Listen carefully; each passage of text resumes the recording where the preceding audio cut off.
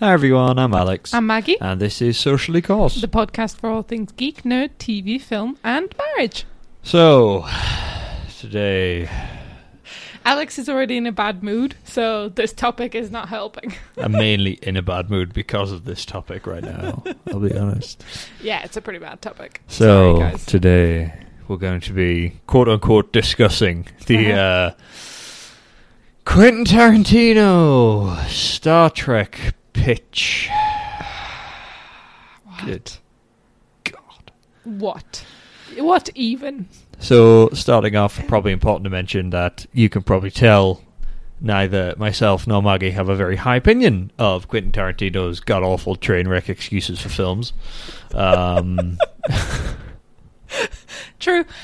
Not wrong. It's just to give you a little bit of context for why I am particularly angry is because just before this announcement, complete coincidence, I was reading an article about 20 Star Trek TV/film concepts that got canned, and like 80% of them got canned because J.J. Abrams got to do the films, nobody else did, and some of those ideas were so good. And considering J.J. Abrams' stories were so poor. Yeah. He's basically just redid the originals, but he's like, oh, there's a wormhole, so I can do whatever I want now. And then he did the originals, but backwards. And so they weren't even new ideas. That's the thing that annoys me the most. And what annoys me is that then somebody like Quentin Tarantino, who I consider to be a poor filmmaker, like he just does the same stuff over and over again, and it's not good. No. He just gets to come in and just do it because he's Quentin Tarantino.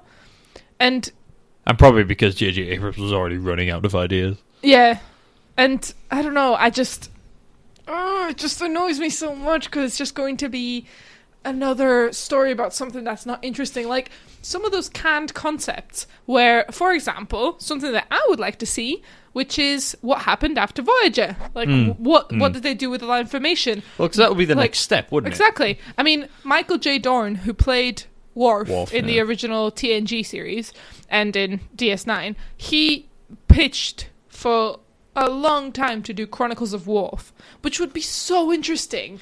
And again, that got canned because J.J. Abrams got to do his film. And there's so many good concepts of of exploring different storylines, whereas I bet Quentin Tarantino is basically just going to take yet another not original storyline and just put a lot of swear words into it. I mean, like the article that we saw that had a tagline was just perfectly summed up exactly what's going to be bad with this film, which was live long and motherfucking prosper. Yeah. That's exactly what's going to be wrong with a Quentin Tarantino film. A Star Trek film, sorry. Quentin Tarantino's Star Trek film. Yeah. It's going to take everything that we hate about the new Star Treks, which is just unnecessary violence and jumping to, like, aggressive scenes just for the sake of being able to use special effects. Just that's Quentin Tarantino embodied. I mean, that's J.J. Abrams embodied already, which is bad enough with the new Star Trek films, which, as you can tell, we didn't particularly enjoy. No. Don't get me wrong, we're trying not to be elitists about the whole thing. We always approach these things with an open mind. But at the end of the day, if they were standalone sci-fi films about something that wasn't Star Trek, they would have been okay. Yeah. It would have just been another trilogy of space, cowboys and Indians. But because it was Star Trek, he had a lot to live up to and take into account, and I think he just ignored it for the most part. For me, it just felt like a bit of a slap in the face to the fans, where it was like, we know you've been paying attention to the original, so what I'm going to do is completely mess up everything you know about Star Trek, which was really annoying. And, you know, the second film was just like, however long, 90 minutes of Spock crying, which was the most irritating thing in the world. But anyway, and I don't have any faith at all in Quentin Tarantino being able to do anything even remotely decent with Star Trek. Like I say, he jumps to violence and bad language and racism, Django and things like that, to sell his films, which, it's what people like. They love violence because they don't have the attention spans or anything with a proper storyline. So Quentin Tarantino plays to that because he knows that's what a lot of people like. It's just... So I have no faith whatsoever that he's not going to do the exact same thing with Star Trek. The annoying thing to me is that I have no faith whatsoever that he's doing this for any reason other than money. This is a franchise that people are currently liking, so I'm going to just jump on it, use the name, but do nothing else. Which, let's be honest, is what everyone's doing. Yeah, but... And that ties into something I was thinking about, which is, why not just do something else? If he has an idea for a Star Trek, just take out the bits that are Star Trek-y, and you've just got a standalone sci-fi space shoot 'em up, which is still what people are going to enjoy. Why do you have to, like you say, why do you have to slap the Star Trek branding on it? And it's because people are already invested in it. Mm-hmm. And it goes back to the kind of old argument of people are just taking advantage of geeks and nerds at this point because they know we will buy anything, which we will. Oh yeah, if you slap Star Trek on it, well, immediately we'll be like, right, cool, it's going to be great. Well, not even that. It's not even, cool, it's going to be great. It's just there's an obligation in our brains because we have to know. Yeah, they're going into the franchise. That means that they want to be part of that world. That means we have to watch it because, we try to at least give everybody a shot. Yeah. Just say, okay, if you want to use our franchise, we will watch it and we will give you a shot. We're not going to go to the cinema to watch it. No, God. Screw that. Never happening. But we're going to watch it. And it's just annoying that somebody like Quentin Tarantino, who I just despise, I look at his face and I want to slap him. Yeah, he's got a very slappable face. It's just so slappable. And just someone like him going into something I love, which is Star Trek, it just makes me sad and it makes me want to cry. And it's just... I'll tell you why we don't like... Because we don't like the J.J. Abrams Star Treks. No. Because I just think they're really poorly written. He didn't put any effort in with the story. No. The characters are really underdeveloped, and it's 90% action, which is never what Star Trek was about. And like I say, that as soon as I saw the first film, I knew that he was just going to use the quote-unquote, black hole time problem, whatever, to do whatever the hell he wanted with the rest of the films. And he was basically just remaking the old, which is just poor. Like, have an original idea. Don't just say, oh, imagine if this happened to Kirk instead of what actually happened to Kirk. And then he just roll with that. But Star Trek was such an integral part of a lot of geek and nerd childhoods and developments into the geeks and nerds we are today. And, going to all the conventions and things like that. And it just seems like, they are taking advantage of that a lot, and they don't put it, no matter what they say, the reasons they're doing it for, you can't trust them, because at the end of the day, they're money oriented, Yeah. Whereas, the guy who played Worf, what was it, Michael J. Dawn. I was going to say Dolph for some reason. Yeah, Michael J. Dawn. And he should change his name. Yeah, all of the original cast, Patrick Stewart and everyone else, they had ideas for episodes, and they always pitched in with the writing and directing and things like that. And they had... A lot of them had more ideas for, proper films. But part of the expanded universe, like you say, I would have loved...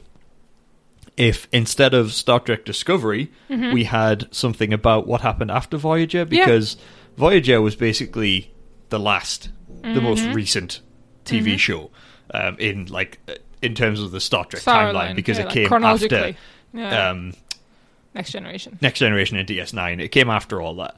So it was apparently actually happening midway through DS9 it started. Oh yeah, that would make sense actually. But chronologically it was the last one to finish in terms of that's as far as we've gotten into the Star Trek future. Yeah. So, by the time I'll not go into Voyager, but by the time they get home, basically, there's a lot of things that have changed. The Federation has new ships. There's alliances have changed. The Dominion rocks up that, people had no idea about in Voyager. Things like that. And I would have loved to have seen what happened after that. It would have been amazing to just continually see how the Federation develops. I mean, all this information that they currently have, they didn't know anything about the Delta Quadrant, and then Voyager comes back, and they have all this information, all these charts. Oh, by the way, we found the home of the Borg. Yeah. And also a species that can destroy the Borg, they're absolutely nothing. Yeah. It's there's so much that you could do with it, and it's just frustrating, because you see all these ideas that got canned. Yeah. Just because somebody who's slappable enough wasn't the one to be behind it. Like it's because he's popular at the minute as well. Because, like I say, people going on Love about bloodshed. like Pulp Fiction stuff. You know, they haven't shut up about it for like 50 years. I know, even though it was terrible. crap. And Django, which I'll admit is a guilty pleasure for me, but that's more because of Jamie Foxx as opposed to it being a Quentin Tarantino film. And, you know, me and a friend have like ongoing jokes about it and stuff like that. Yeah. But it's just... I haven't enjoyed any Quentin Tarantino film because they're all just ridiculously over the top, violent and aggressive and swearing and just dumb. They're just dumb. Because they just pander to people so much. And he's going to do that with Star Trek. And it's going to ruin it even more than J.J. Abrams already has. Yeah. And I apologise about this being an incredibly angry episode in our podcast. We try not to be like this, but this has provoked such a response from us. And you know what? There might be a lot of you out there who don't agree with us and who love J.J. Abrams' films. And that's fine. Like That's all part of being a Trekkie. Yeah. Like, that's the beauty of Star Trek, is that you have different things that you can enjoy. And while I'm saying that, I'm realising that maybe we shouldn't be so harsh. But at the same time, it's just... there's some things that you don't change. Like, the problem that we had with J.J. Abrams was, like you said, our primary problem was the fact that he made Spock a weepy little bitch. And it's just so emotional all the time. And, like, you know, the whole point of the Vulcans was that they are completely emotionless. They have pushed emotion aside. Yes, there are, in every single series that has any kind of Vulcan, there's one episode where you see them during Ponfar or when they've got the degenerative disease where they can't control their emotions. But that just shows you the effect that suppressing emotion has. But it doesn't mean that those people feel emotions. Yeah, and yes, Spock was half human, and that makes him more prone to it. But that doesn't mean that you get to tap into his human side literally 90% of the time. Spock was trying to be the best Vulcan he could possibly be, and sometimes slipped up. Not all the time, sometimes. But it was so impactful in the original series, though, because once Spock started getting emotion, you were like, oh, it's going to go down. Like, something's going to go... Once he started getting angry, you were like, oh, Jesus, something's going to go down. Because it happened so rarely. Yeah, and that was the beauty of it. Yeah. That was when... you knew that something, like, that was the emphasis. That was when they were saying, with the storytelling, they were saying, actually, this is something that we really want you to remember. Pay attention to. Yeah, and it just seems like the new films just took that and completely desensitized you to anything that Spock was doing. Yeah, they tried to make you have that reaction too often, where it's like, wait, he's not supposed to be feeling anything, but now he is, so must be serious. But they did it so much that it lost. It was almost like they said, this is how I felt with it, right? It felt to me like they were trying to say, oops, pardon me. I hit that's how much I'm gesturing right now. But it felt to me like they were saying that human emotion is stronger than the Vulcan training and resolve, and that is making me angry, because that was the whole point of the Vulcans, is that their Vulcan side was stronger, and that you could... It was a demonstration of the fact that they had the ability to train themselves into not feeling anything, and that made them unique. Because once you make him as a half-human, basically human, he loses everything Vulcan about him. Yeah, they might as well have just not had the Vulcan side of it. You might as well just been another officer. It's like saying that every alien out there is basically human. That's the thing that's making me angry about it, is that they took an alien that was well known, and that was meant to be different and meant to put a different perspective on it, and just basically made him part of everybody else. Like, it was just the same. Such a fundamental part of the Star Trek universe, like, we're Vulcans. And just other races, other aliens, and they would provide a different perspective, and they would make you think about things in a different way. Like, I just... Yeah, we'll get very emotional about this one, because we do love Star Trek. And like I say, we try not to be elitist about it. We watch the new films and we watch Discovery. Yeah. And there are legitimate reasons why we didn't enjoy them. It's not necessarily we didn't enjoy them because it's new and it's a reboot and all that kind of stuff, even though that does factor into it as much as we try not to let it.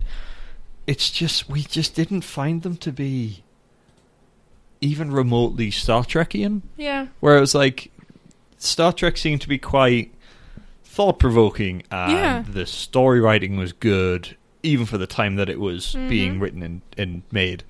And the character development was always going. There was always character development going on. And we watched the first few episodes of Discovery, and people have kept saying that, oh, it gets better, but I don't have to put that much effort in with a TV show, especially not a Star Trek TV show. And it's like, oh, you haven't gotten to know the characters yet, you need to keep going. No. Yeah, exactly. I should have known them by now. Exactly. And I should have known at least enough to be interested in getting to know them more. And that's what's going to be really annoying, that I feel like, about the Quentin Tarantino film, because there's going to be no character development. Yeah. Like, it's just going to be enough to get to the point where you understand why they're violent, and that's about as far as it'll go. Like, I feel like a lot of his films are just about getting to the point where he justifies why they are so mean, and then he just goes with it, and that's it. And that's all you find out about them. You don't find out that much beneath the surface. You just find out why they are driven to violence. And that's not... A human being isn't just about violence. It's just not... And, you know, like we say, like, his films are hugely successful for this right audience, and that's absolutely fine. Keep doing your thing. Just why translate that into Star Trek? Why does Star Trek have the need to have character development that just justifies violence? I mean, to be fair, why... You know what? If he does a film about the Romulans, he would probably do well. I was thinking more Klingons. Nah, because but then I thought Discovery have kind of already done that. Early Klingons, where they were still quite warlike. Yeah, but then again, that's the problem with Discovery that I had as well, is that Klingons were warlike, but the motivation was honor. Yeah. Whereas they made it seem like the motivation was purely violence because they're a violent race. And religion. A religious thing, yeah. Whereas, I mean, honor is a part of religion, like, almost like a religion, but it's a different thing, and that's what bugs me. But Romulans, I guess, obviously... Again, Star Trek went into the detail of... the Dominion. The Dominion. Like, but they always went into a little bit why they were violent, but also why they meant well, and why they actually felt like they were doing well. Like, they've never made them violent just because they like violence. Yeah. Like, with the Klingons, it was always like they were carrying a grudge and they needed to fulfill a certain amount of violence for honor's sake. Yeah. They needed to kill somebody to restore the honor of their house, etc., etc. Yeah. And think of them almost like Japanese samurai. Yeah. That's the best way to think of the Klingons. They're not necessarily a very warlike race. They are just very good at it because they have such strong notions of honor and such a strong warrior's code that when things happen a certain way, they have to be completed in a certain way. So they're not... They can be quite sort of explosive with their tempers and things like that, but again, that's always related to, are you insulting my honor? Because if you are, I'm going to have to kill you, basically. Yeah. Which it... In the, Next Generation, things like that, rarely resorted to that. No. In the episodes where, Worf asked Picard to be his, I can't remember the exact phrase for it, but it was almost like his... like second or something? Yeah, basically, yeah. They were so meaningful. Yeah. Because Worf had such again, it would have been great to see a Worf origin story, because he had such a rich backstory with his family and, was it Wolf 359 that it all came from, or was it something else? It was a different outpost, wasn't it? It was different outpost. That got attacked by, like, Romulans or something, and Worf's father was accused of helping them. It's something like that. Yes, he was a Romulan sympathizer. Oh, what was it called? I won't remember. Wolf 359's where the Borg thing. Picard was Locutus of Borg. Anyway, but yeah, so... I'll Google it. But there was just a lot to be said for that. And, I mean, the Romulans... It's interesting because there are the Romulans and there are the Cardassians, which are quite similar.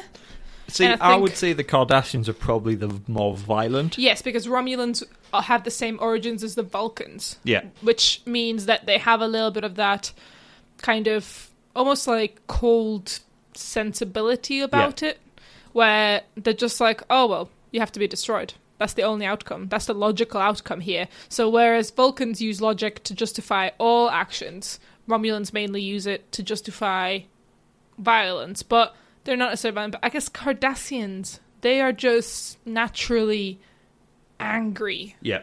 And violent. And they enslaved the Bajorans. And so if you were looking at that could potentially work in a Quentin Tarantino universe. But obviously he's not going to do that. Because he's not going to go for a race that is universally hated. Yeah. He's not that dumb. Which is a shame. Because that way you could just go straight to violence. And just explain the violence. Because Cardassians are... But again, see, this is the thing. Because they are inherently violent. And they are mean. And they are hated. But they did... I don't know, there were always some Cardassians who were inherently good. There was never... I don't think there was ever a race in the entirety of Star Trek that was just bad. No. They all had motivations for doing it as well. It's not like, there was never a race, apart from not even the Borg. No, the Borg were just seeking perfection. They were seeking utter perfection. And that was it. The Species 359? They have an actual name. No, actually, I don't think they do in the end. They do.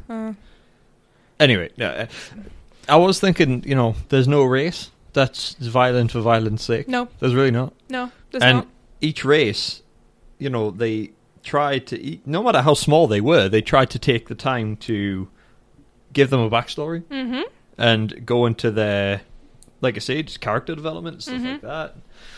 It was the Khitomer message of the Khitomer outpost. I hate myself for not knowing that, because Worf is one of my favourite characters. Sorry, I'm still trying to look for the phrase. The phrase? I've got it on the tip of my tongue. Was he Anyway, we won't just have quiet like in the last one. Won't let that happen. But it's just that I think that Star Trek gives you that experience, that wholesome experience, that ability to understand the characters in it. And like you say, there weren't any of the Star Treks that were influenced by Gene Roddenberry didn't have any violence in them for the sake of violence. That's the thing. And while there has been a lot said about that even though the original Star Trek and the other ones that came after it were very progressive, there were some things that Gene Roddenberry wasn't progressive on, such as gays and like the gay community. I think there were some mentions of back in the day when they tried to introduce a gay character and Gene Roddenberry canned that, and that's not fantastic, I admit. And everybody has their flaws, and obviously, that was something that was annoying because Star Trek was the perfect place to do that. Yeah, and absolutely. I understand if people take it that way, like to that level, because they'll want to. But it's that whole idea of don't change the original. So even when in the new films, they made the new Sulu, be gay, even George Takei said, that was never part of the original. He was the one that said, this is wrong. Yeah. Not because of the whole... No. Because obviously George Takei is gay in real life, but he objected to it because his character was never openly gay. Yeah. And it seemed like, J.J. Abrams tried to do it as an homage to George Takei, but it was actually quite insulting because George Takei was just like, there's no need for it. I wasn't gay in the TV show. Yeah. Why are you trying to make it a thing? It's just that whole idea of why not just have a new character join the crew? Or why keep recycling the old crew? That's the thing, isn't it? It's if you're going to recycle the old characters that we know and love, then keep them the way that we know and love them.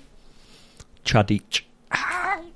That's the Chadich. So that's the phrase that Worf asks Picard to be his Chadich, who is like his second, kind of like if you think of Norse mythology, like a shield bearer almost. So it was quite an honourable position. Anyway, sorry, yes, back to but so it's that idea, if I just I feel like Quentin Tarantino isn't the right person to do this kind of show. And I think, unfortunately, he's just taken on doing Star Trek because it's popular right now and not for the right reasons. Yeah. And he's got a slappable face, so... I mean, we'll see. Like I say, we'll try to approach it with an open mind, but instantly, because it's Quentin Tarantino, it's going to be tough to watch. Yeah. And maybe almost he's impossible for us. Yeah, exactly. But it's almost impossible for us at this point to believe that he's going to do a good job with it. I mean, to be fair, he's already he's demanded that it's going to be R-rated. R-rated, so that's right. Which is a poor start for a Star Trek, because that's never... It just seems that's never what Star Trek... It was never about the violence. It was about humanity exploring the universe and trying to learn from their past, which they constantly reference in all the TV shows. They often, if they're speaking to a new alien race or even an existing alien race, the conversation usually goes to, we used to be a very warlike race, and then we put our differences aside and united, and now they're such a powerful spacefaring, so... And they try to, not preach, but they do talk about it when they meet a new alien species. They're not violent straight up. It's not like, there's an unknown alien vessel. Most of the time they'll go to yellow alert to be on standby, but they never say, like, yellow alert, shields up, armed weapons, because it's not how they would approach things. But I've got a feeling that Quentin Tarantino would probably go straight to unknown alien vessel, blow it up. Yeah. So yeah. We didn't even know that we would talk for this long about it, actually. Yeah, getting close to the end. So, we, yes. But we have some other news to talk about. We'll come back to it once the more details are released and things like that. We'll come back to it. So, keep an eye out for that episode then. But yes, exciting Maggie, would you like Alex? to take them through our exciting really? news? Can I? Yes, you can. So, next week, there are going to be episodes that are... One is going to be an extra episode, and the other one's going to be delayed slightly. Oh. Tell me why, Maggie. Oh, I'll tell you. So, on Thursday... Well, actually, Wednesday midnight... Thursday morning, Thursday morning, we'll be coming out of the theatre, having just seen The Last Jedi. So we're going to see the midnight premiere. We're so excited. We've got VIP tickets. It's awesome. Anyway, so that's going to be amazing. That's going to be great. We're going to do a review literally on the Thursday. We will sit down after we have slept for a little bit, and we will give you our first impressions, but spoiler free. No spoilers. We won't do any spoilers, but you're going to get that as soon as we see it, just so you get the experience. It's going to be less of a review and more of a kind of first reaction to it, and see how the stories develop and things like that. And like I say, it's going to be spoiler free, so don't worry about that. Yeah. And what about Sunday, Maggie? What about Sunday? Oh, well, Sunday is even more exciting because... Oh my god! So, the BBC are doing a northern tour with the Doctor Who Christmas episode before it's aired on TV, and we got tickets! So, yeah, we're going to see the first screening of the Doctor Who Christmas special for this year. And the Christmas specials are always great. And even though we're not keen on Capaldi. And we've made that perfectly clear in our previous podcast. And we're not actually... we're really curious to see what they do with Jodie Whittaker. Although she won't actually be in it that much, will she? She'll just regenerate. She'll probably have a couple. Typically, they appear right at the very end, have a couple of lines, and then it's fade to black type of thing. But we're still curious, and we're going to see it before it hits the TVs. Like, we're going to see it the first, one of the first audiences that sees it. And there's going to be a red carpet. There's going to be photo ops with Daleks. Oh my god! It's gonna be so cool. It's gonna be so cool. So Sunday. So then, straight after we come home, it'll be very late at night when we get home. But we're going to record a podcast there and then. Again, giving you our impressions. No spoilers. No giveaways. Just our impressions, and that's what you're going to get on Sunday. So there's not going to be a podcast on Saturday, but Sunday late night London time. Oh, UK time. So GMT. You're going to get a first impressions of Doctor Who Christmas special. I'm so excited. Are you? I can't tell. No? Yeah. So, tune in next week on Thursday and on Sunday for brand new things. I mean, I think Star Wars is premiering here before it premieres in America, isn't it? Yeah. I'm just very excited. So that's what's going to be happening. We're very excited. It's going to be awesome. And so Alex, Yes, darling. Do you want to do the regular segments that we have? Certainly will. Do you want to take us through the rough? Yeah. So the rough is the random useless fact, where we just give you a random useless fact to use in day-to-day discussions, or to break the ice, or if you just want an extra piece of knowledge. So the random useless fact for today. So Mel Blanc, who was the voice of the cartoon character Bugs Bunny, was actually allergic to carrots in real life, which is somewhat ironic because Bugs Bunny was constantly chowing on carrots. So, do you think he had an allergic reaction by proxy when he was watching he just got the sick. cartoon? It's like, ugh. He'd just pass out, be like, "Oh, Mel, come on now." Maggie, would you like to take us through the good news? Oh, well, the good news is a segment that we've introduced because we have noticed that all the news out there is bad. There's no good news, no good news stories, and we're sick of that. So we scour the internet to bring you good news stories. And today's good news story is that the NHS have revealed information about a monthly jab that is intended to prevent migraines. So it's something that people who suffer from migraines would jab in every month. There's and like that 60% of the UK who something like that suffer from migraines. Yeah, so it's a huge amount.